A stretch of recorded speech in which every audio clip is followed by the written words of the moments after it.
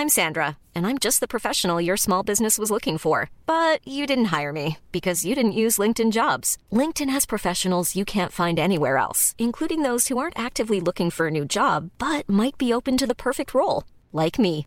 In a given month, over 70% of LinkedIn users don't visit other leading job sites. So if you're not looking on LinkedIn, you'll miss out on great candidates like Sandra. Start hiring professionals like a professional. Post your free job on linkedin.com/people today.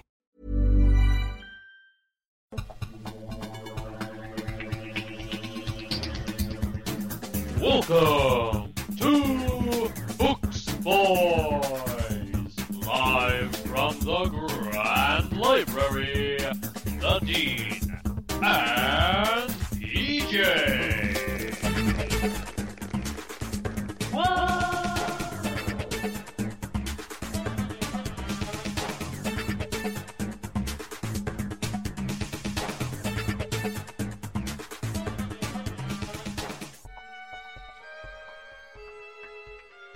He's PJ.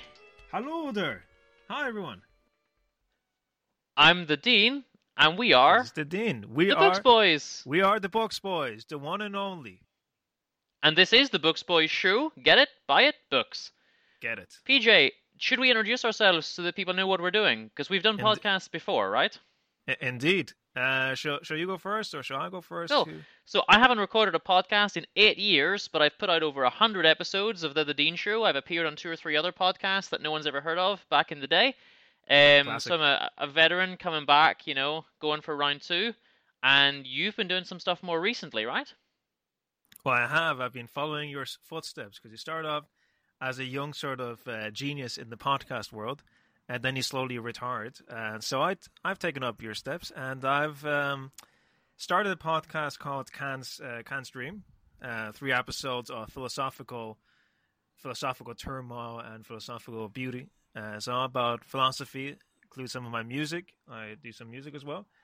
And the more recent podcast is Feel Good Hit of the Summer, which might just blow your mind. So be careful, because as soon as you start listening to this podcast, you might get terribly addicted to it. It's a music podcast, bringing you music from all over the world, and some strange, quaint characters as well, introducing the show.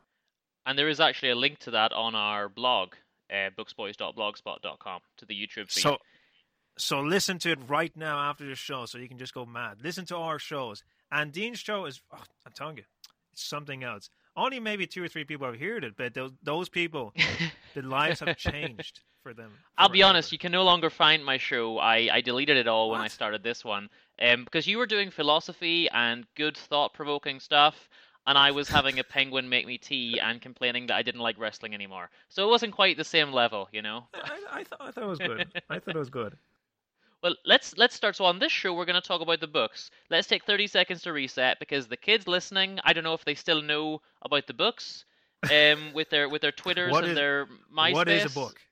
What is a book? So you get like some papers with some words on it, and it tells you a story and makes you happy. Is that fair? What do you mean paper? What's paper? You mean like what do you mean paper? Like toilet paper or something like that?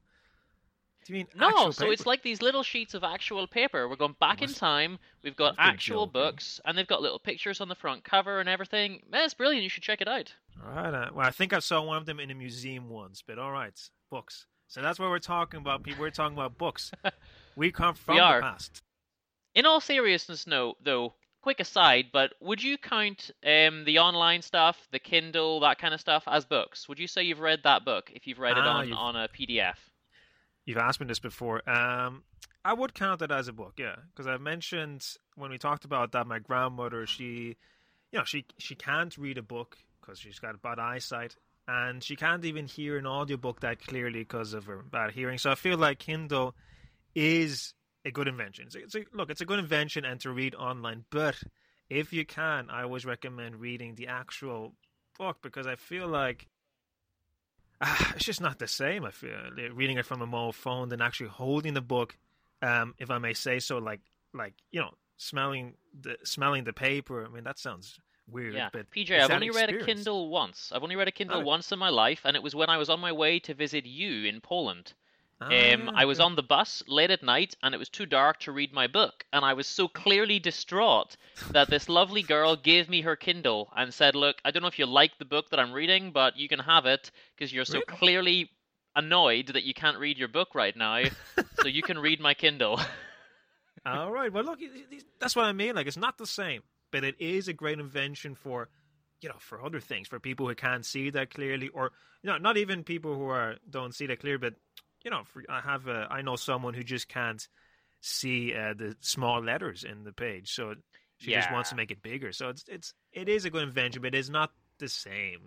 You And lose a little bit of the aesthetic. You yeah, lose those little, buying secondhand books and yeah, smelling them, and the little notes that people have scribbled inside when they've sent it as a Christmas but present during World War One or something like that.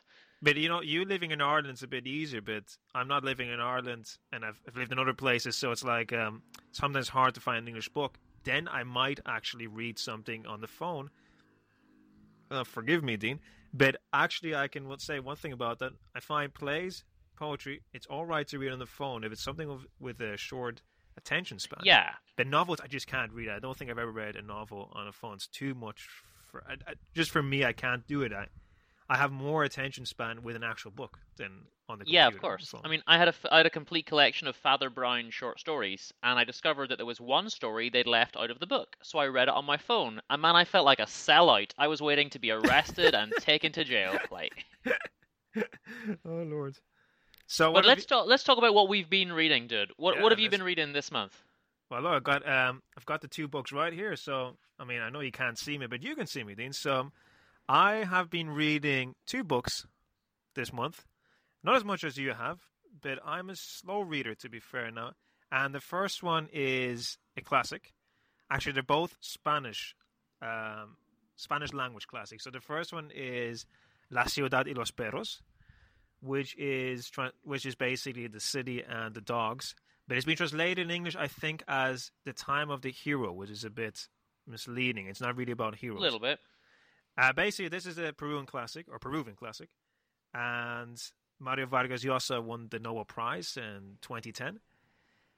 And it's his best book, considered his best book. And I've read another book of his he wrote 20 years later and didn't enjoy it. But this book, I'm telling you, this book is the bee's knee. I'm telling you. It's something else. I highly recommend it. And what's the genre? Like, what's the style? The style is, all right, basically it's a Bildungsroman. So, Bildungsroman, just for the listeners, is a type of genre where a person grows up to become a mature person, or basically an immature person becomes a mature person. It doesn't have to be a child. And it's about teenagers in a military boarding school in Peru in the 50s. And if you ever been in Peru in the 50s, I haven't, but people tell me. No, you should try harder, PJ. I really Well, I thought you would should. go to Peru in the 50s, before I we did talked about the book. I did try to put on the old time trial machine. It was a bit rusty, so I have to get it fixed. I just couldn't do it. I tried to do it before the podcast, ended up in the 80s.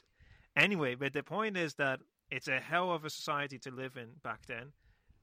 Basically a dictatorship, not nice, and being in a military school back then was hell. And the book describes just how hellish the boarding school is. But what I love about the book, a few things I love about it. First of all, it's being considered quite a difficult book because there's not one clear protagonist, but that every chapter switches between more or less 5 to 6, 7 people. Why I say 5 to 6, 7 people is even more confusing because sometimes it's not even 100% clear who is talking, and the style changes slightly. So this is like the literature equivalent of some of the later episodes of Feel Good Hit of the Summer, right? This is basically, yeah. Sometimes you don't know exactly who it is, and yeah. But I mean, I do love that basically that it's several perspectives. They're all quite different. And another beautiful thing about it is that the psychotic characters, some of them are the soldiers who teach the kids, and some of them are some of the kids themselves. The psychotic characters might not be as psychotic as you think, and the ones you think are heroic are not as heroic as you think as you slowly read along. And I love that. I think that's why it might be called at the time of the hero. because it's not, the hero is very ambivalent. So because you're rooting for one guy at the beginning, then you're actually saying, oh Jesus, he's actually not so good. So it's very ambivalent the whole time. And cool.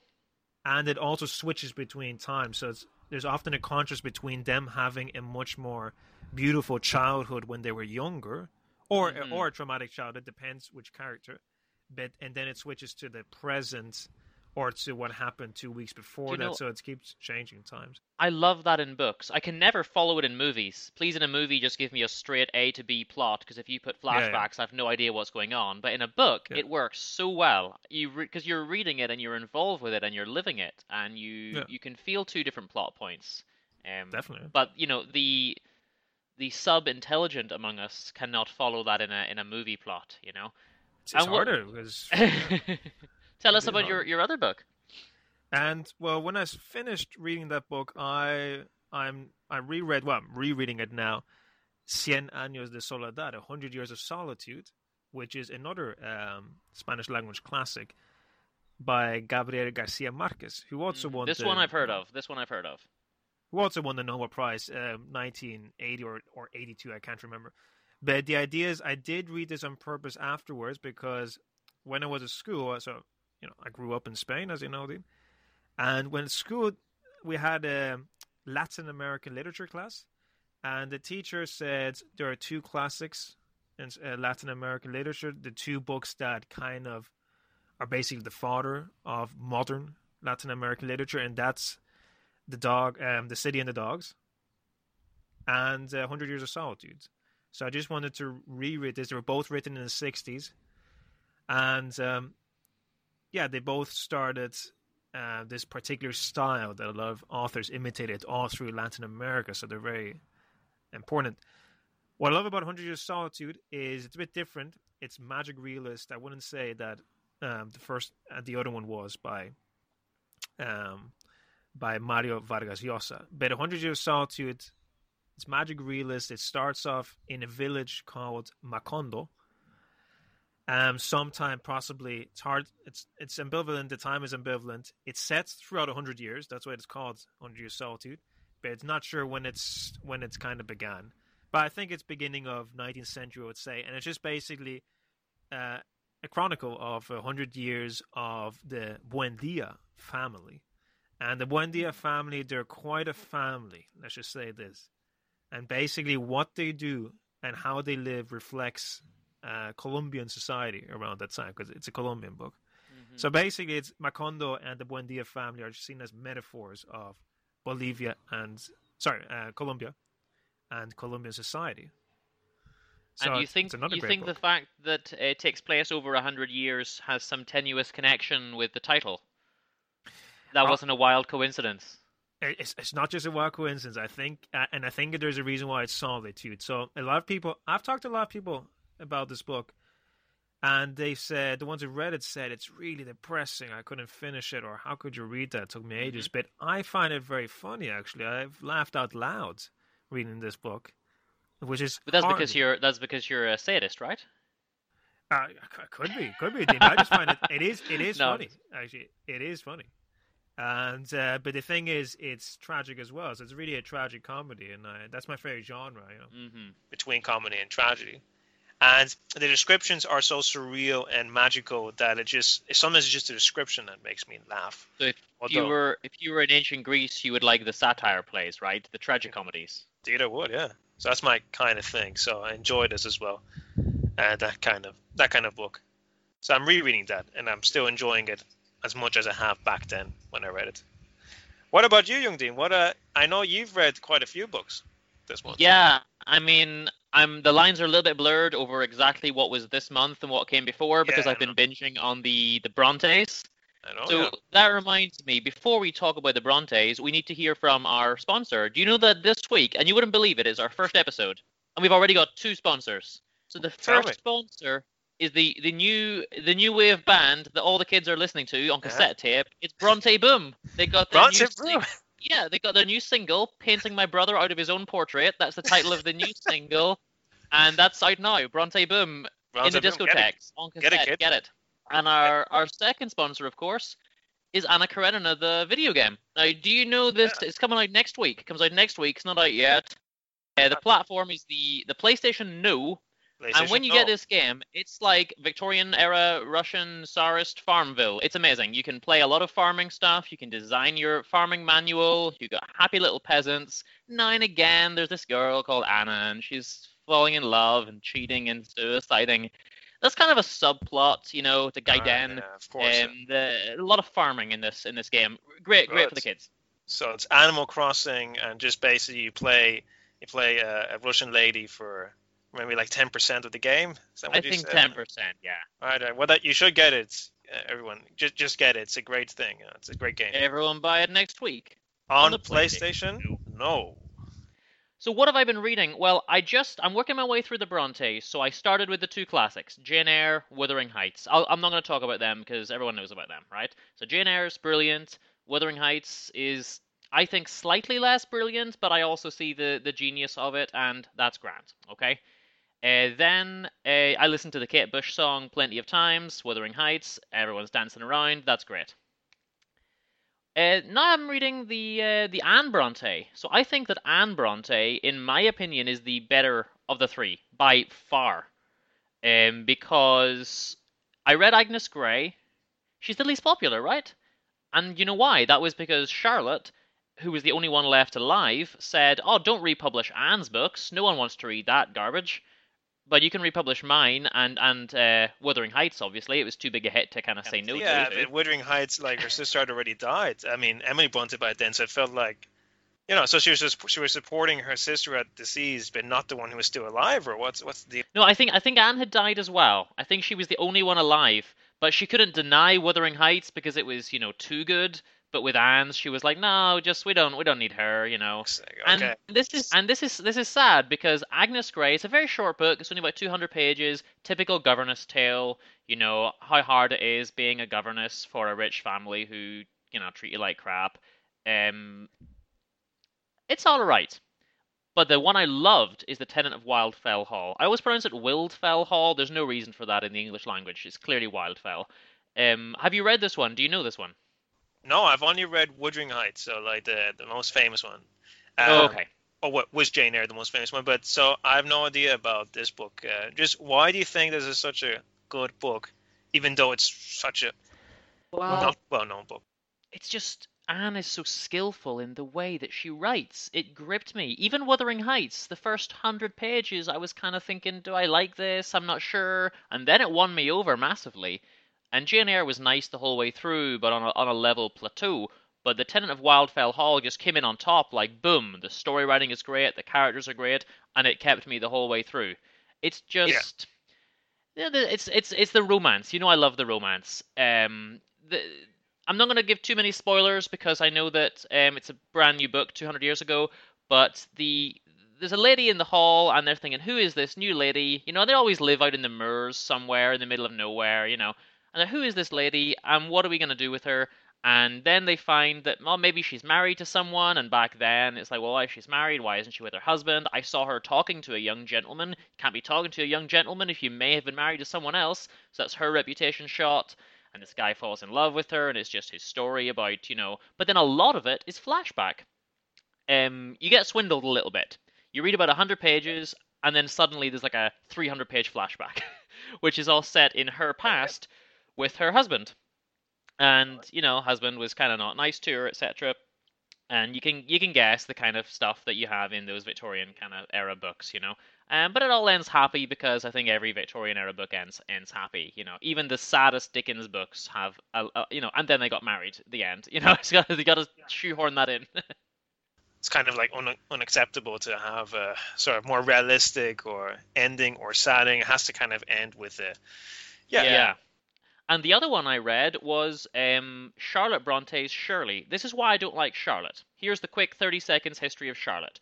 So she wrote The Professor, and it was garbage and no one would publish it. That's fine. Then she wrote Jane Eyre, and it got released along with Wuthering Heights and Agnes Grey, and that was like a huge hit, you know, brilliant. Everyone loved Jane Eyre. And then she thought, well, okay, now they'll publish The Professor, right? So she brought back The Professor a second time, and they said, no, this is still garbage, though. We're still not going to publish this one. So then she wrote Shirley, which I just read, and I thought that it was garbage because there's a lot of religious philosophy, political philosophy, sort of industrial era stuff. It's just the first 100 pages or 150 pages have no real relation to the rest of the story, and it's just a bit disjointed. For me, it didn't really work, and there was not enough romance. And then she wrote Villette, which is on my list for next week. And in Villette, she thought, I know, I'll reuse the elements from The Professor. So she's like, they wouldn't publish this damn book like 5 times, but I'm going to reuse. So there's a character in it called The Professor, and there's, some story elements. And she got that one published, and then she died, and that's grand. But, it's like, well, you're a one-trick pony, whereas your sister, who actually had 2 good books, Yeah. And your other sister had 1 good book, The Wuthering Heights. But, I mean, it's just, you got to let go of the bad books. You can't just be publishing. You can't just say, oh, look, I wrote this book. It's my first book, so I'm going to publish it. Sometimes it's just not that good, But you know what makes me sad and what turns the tide on that a wee bit? They've also published the Juvenilia. So the Juvenilia is some stories, poems, short stories and things that the 4 of them, with her brother, all wrote when they were young. And by some weird coincidence, none of Emily's or Anne's have survived. Maybe one piece, not much. We got a lot of Charlotte's surviving there, and some stuff from Branwell, and that's nice because we don't have any novels from him, But Charlotte's really overrepresented, and she was the one who said, history, forget Anne.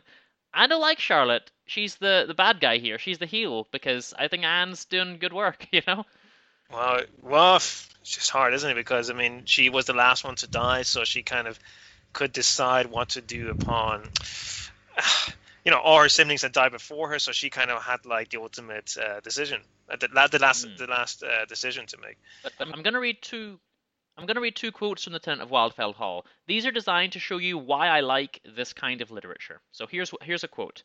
At M, they never needed to make up fictional place names, they just put M dash.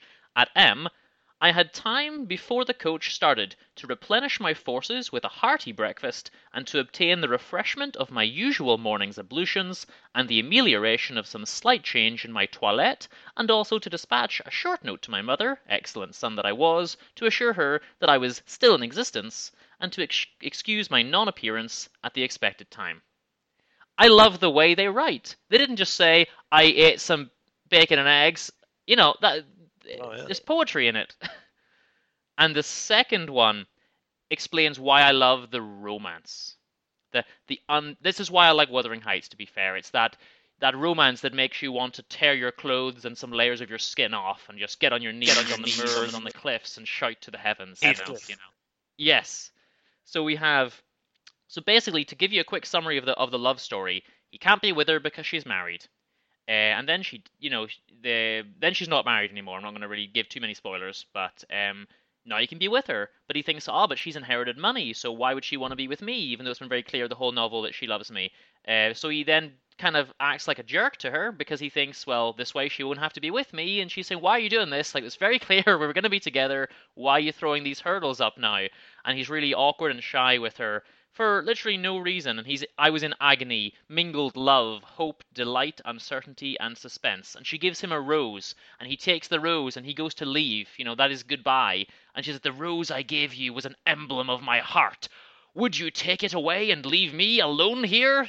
I love it. I love it. Good Lord. Not sure that's appropriate for the kids, that might be plus 18, kind of, or at least your parental guidance. Sounds very risque. Well, it's because the kids don't understand romance or love because they're too busy playing Second Life and Vine and Fourth Life, yeah. Whatever the kids are doing. So we gotta remind the kids though that tomorrow, or is it tomorrow? I'm not sure what day it is actually. More was the whole quarantine. Someday soon, could be today, is Halloween, and we got to give some Halloween recommendations. Mm-hmm. So I thought about it long and hard. It was very difficult to find like one book that I recommend for Halloween. Do you want to go first or? Yeah, I've got mine. I read this book when I was like 12 years old. Dracula, Bram Stoker. How can that not be your Halloween recommendation? It's just you've got to read it. It's not really that long. It's in that Victorian type era that I love. It's a Dublin writer. It's a proper classic. You got about 1,000 movies based on this book. There you go, kids. Dracula, I'm sure you've heard of it. Available on PlayStation Now, I believe. But also available in the old book format. Check out what the book is. Yeah, he's from Clontarf, so that's where my cousins are. If you ever been to Clontarf, I think you can get a bit of the atmosphere from Vampire. Not that it's a creepy place, but just like you can get, because it's like there's bats everywhere and stuff, right? Yeah, exactly. Just bats everywhere, exactly. My recommendation, it took me a long time to think of one, actually, so I've got two, kind of, because they're sort of interlinked. My first recommendation is Battle Royale by Kushun Takami. All right. And this book is from Japan, and it's basically about a dystopian future where Japan is basically a kind of communist state, very much in the sense of very much like Korea, so very much a totalitarian communist state, and sort of kind of to teach the kids a bit of discipline. They choose supposedly randomly one single classroom each year, and this classroom has to fight each other to death, and the last one who survives gets a big prize money. And basically it's a very cynical concept, but it's very what's the word, I don't know, I just feel like you could excuse it as trash or something, but I feel like that's a great sort of moral tale, to be honest, because actually similar to the City and the Dogs, this has got even more characters, perspectives, but it's more coherent, I think. So it's got 40 students, and I think almost all of the students are 42, I think. I think all of the students have their own chapter or chapters, and it's basically them like coming to terms. I mean, how would you react if you're put in an island and you have to kill your classmates, because if not, you'll be killed. Basically, everyone is wearing a collar around their neck, which will explode within a certain time limit. So only one person can survive. If two people survive and the time limit arrives, everyone dies. So it's a very much a moral tale, which I always enjoy. Put into its extreme, it's very macabre. It's a very cynical society, but the book itself is not cynical. I feel the book itself is very kind of humane, perhaps, in the sense of it tries to, like, it's rooting for the kids or trying to solve the game without having to murder each other. But okay. I think I saw the movie. Oh, the movie's great too, but the book is obviously a lot more in depth. It's a huge book. Like, look, it's like 600 pages. It's basically the Anna Karenina. Call that a huge book? Do you want me to get some Vanity Fair out? Almost 1,000 pages of droll dinner parties. Fair enough. But if I can just mention quickly, released in 1999. This is also released in 1999, which is basically similar concept, also Japanese. It's called The Crimson Labyrinth by Yusuke Kishi, and it's the same kind of concept basically, except this is more for adults, which is basically basically I think it's 10 adults are forced to go to a desert in Australia, and basically it's the same kind of idea. They also have to kill each other, but it's a very much a different perspective to Battle Royale. Now, this one truly is cynical, and I think a lot more. Yeah, as I said, it's basically the adult version, and might be a better book. I feel it's a shorter, more unusual setting as well. It's set in the Bogo Bogo desert in Australia. Basically, everything's very red. I think at the beginning they're in Mars. That's the like the game planners say that you're in Mars, so they're playing a game called Mars Labyrinth. So that's why the book is called The Crimson Labyrinth, because they're actually in Australia. I assumed crimson was for blood. Yeah, exactly. Yeah, well, that's the idea. There's a description in it basically that it does a lot of comparisons between the color crimson and blood and just the landscape. It's very much a lot more atmospheric than Battle Royale. This is very much an atmosphere kind of book. And well, it's great. We're about to hit our half hour, almost out of time. I'm going to take 30 seconds just because it's Halloween. Just in one sentence. Aside from the books, if you could give the kids a Halloween film recommendation, what would you give? One sentence. The Hills Have Eyes. I love that. From the director of, as you know, Nightmare of Elm Street earlier. I think that's similar as Crimson Labyrinth. It's got the same kind of atmosphere. It's just, I love the atmosphere in horror movies, and that's thick in Crimson atmosphere. I'm actually going to watch, of course, Nightmare on Elm Street. What else? But my recommendation for others, I thought I would give a recommendation for people who don't really like to be scared too much. What do they watch on Halloween? The Comedy of Terrors with Vincent Price, about this undertaker who doesn't have any business, so he's trying to kill this old man to get himself a client so that the villagers will pay him to bury the guy he killed, but he can't kill the guy because he keeps waking up. Every time they kill him, he wakes up, and it's hilarious. And he wakes up and he says, "What place is this?" Go and watch it.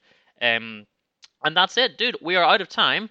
I thought what we'll do is each month we will end the show with one of our songs, and we can take it in turns. But I thought that, this is the first episode. Why don't we play a song that we did together? It's Halloween. I'm going to take us out with our cover of Don't Fear the Reaper. Sound good? Hell yeah. All right, Grand, let's listen to this. And we will be back in about a month. We'll be back, so take it easy and read those books. You enjoyed watch those two films. Halloween! Take care, kids. What place is this?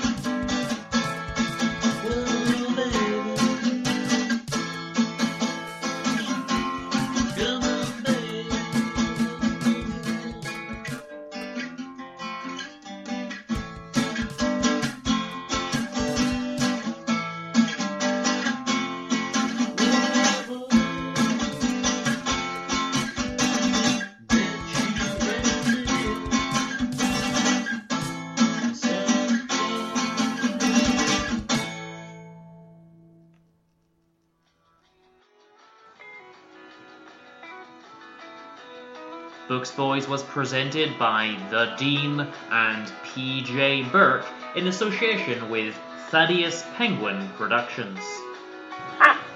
This episode was brought to you by our sponsor.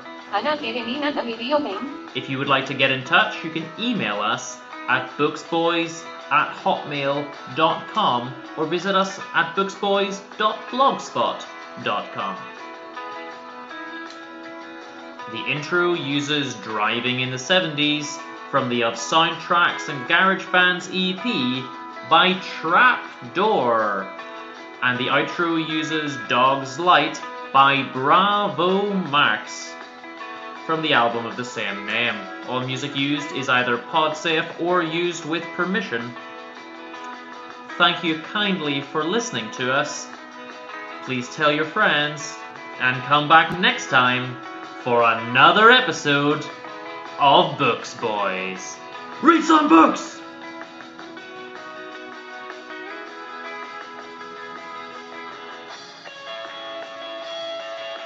Feature, I think that went rather well, don't you? But I'll be honest with you now, I'm still not convinced that the kids even know what books are. Right, it's like pieces of paper with some words on, and you read the paper. Have you seen that Bronte painting?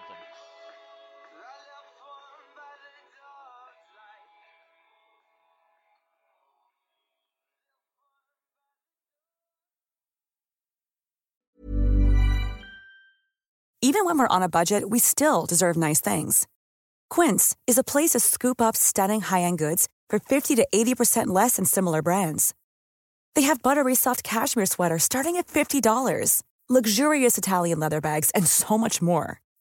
Plus, Quince only works with factories that use safe, ethical, and responsible manufacturing. Get the high-end goods you'll love without the high price tag with Quince. Go to quince.com/style for free shipping and 365-day returns.